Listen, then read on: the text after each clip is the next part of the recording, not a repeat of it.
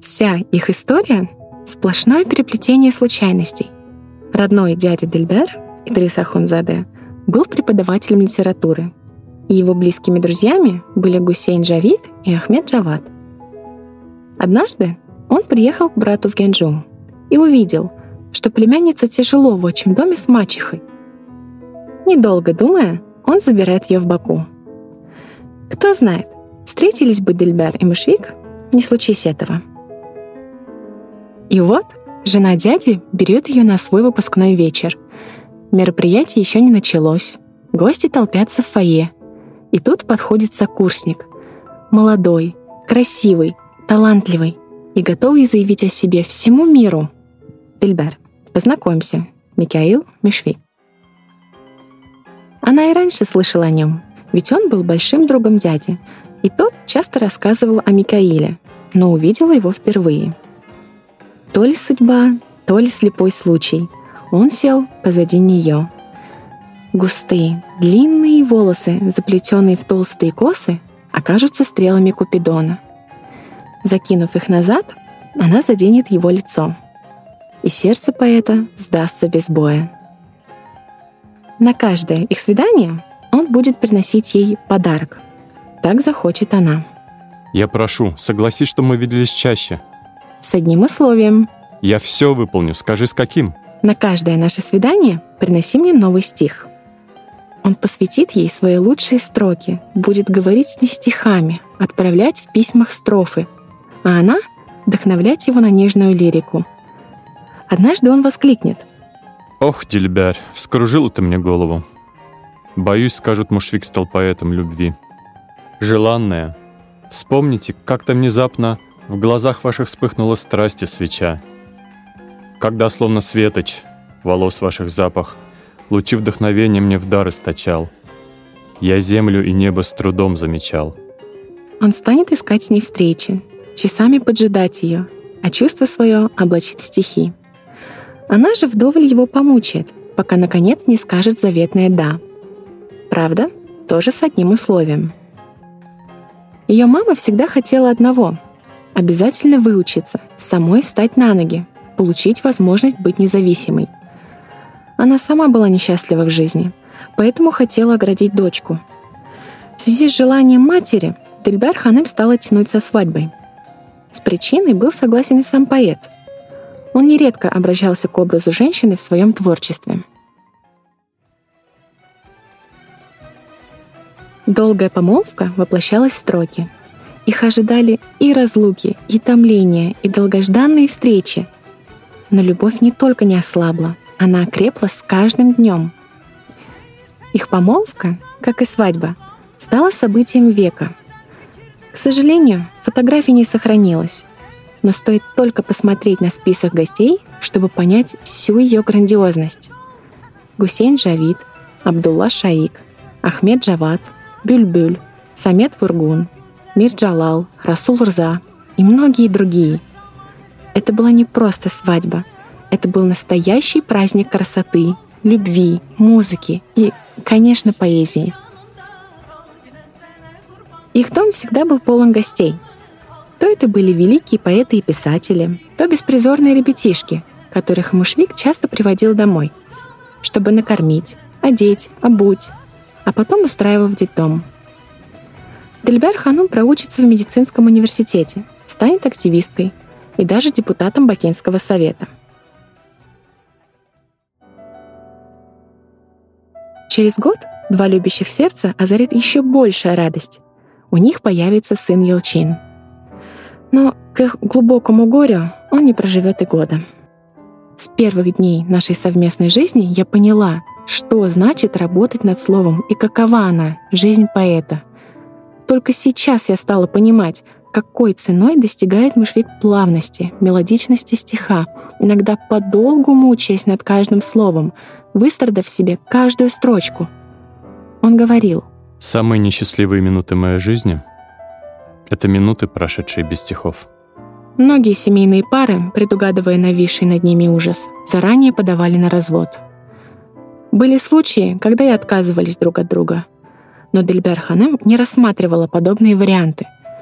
Сначала забрали его, а потом пришли и за ней. Допрос за допросом, пытка за пыткой. Она не отреклась от него, до конца защищала его имя. В тюрьме ей срезали косы, которые были поэтическим символом их любви. Больше всего мучили именно ее. Ей говорили: подпиши бумагу, что он состоял в националистических и прочих организациях. Она отвечала: нет. Ей говорили: откажись от него, признай виновным. Нет. Ах, Мушвиг, если бы можно было удержать эти дни. Пытки серьезно повлияли на ее здоровье. У Дильбер Ханым, по словам ее врача, появился целый букет болезней. И инфаркт, и почки, и нервы, и сахарный диабет. Когда они поняли, что ничего от нее не добьются, а она от пыток стала явно не в себе, ее перевезли из тюремной больницы в психиатрическую. Только чтобы она там не оставалась, врачи, которые узнали ее, выписали справку, что она якобы здорова. Она уехала к матери в Генджу и долгое время лечилась уже там. Первое время она ничего не говорила, ничего не понимала, не знала, ни кто она сама, ни кто такой Мушвиг. Врачи советовали ей начать новую жизнь, построить семью. Ведь она была совсем молодой девушкой, когда все это обрушилось на ее хрупкие плечи. Ни мужа, ни детей. Смысла просыпаться по утрам не было.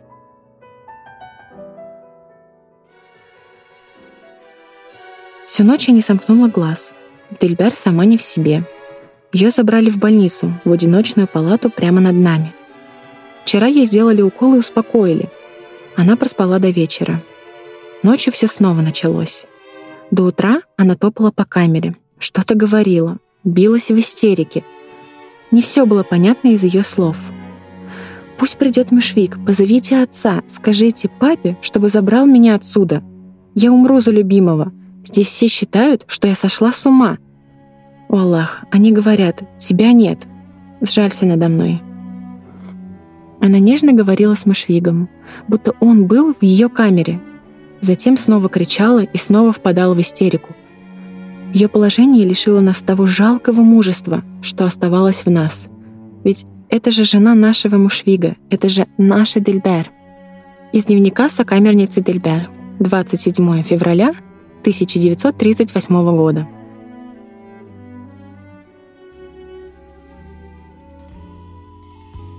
После тюремного заключения и выписки из больницы она стала женой врага народа.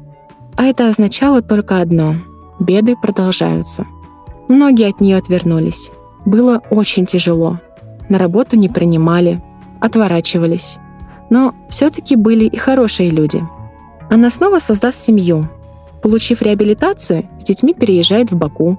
Одно время даже живет у родственников Мушвига. Дильбер жила Мушвигом. Постоянно то выступала, то куда-то писала, то что-то вспоминала и тут же переносила на бумагу.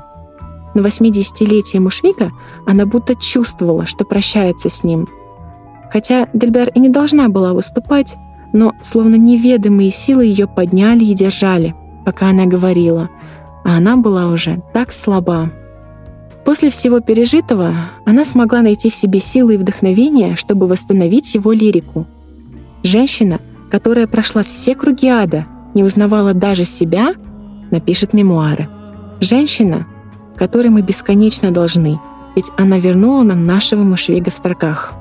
Когда Мушвига забрали, на столе лежала большая папка под названием «Дильбернаме». Там он хранил все стихи, и все исчезло. На протяжении всей своей жизни он собирал народные песни, дастаны и многое другое. Все забрали, ничего ей не вернули. Но она не только восстановила часть его произведений, а и сама начала писать. Чудо, просто чудо! Правда, Дильбер никогда не называла себя поэтом. «Ты мой солнечный день далекий, отзвук имени сладостно легкий. Как мне жить в нашей вечной разлуке? Вот твой сад, в нем цветы жгут мне руки. Дильбер Ахундзаде, без тебя». Многие женщины говорили, что он посвящал им стихи. Дильбер Ханум лишь отшучивалась. Он может посвятить стихотворение не просто девушке, которую встретит, но и той, что ему приснится. Многие его стихи впоследствии были положены на музыку и стали песнями. и в большинстве из них звучит ее имя. Способная, хорошо учившаяся Дильбер могла стать хорошим врачом, педагогом, многое могла сделать.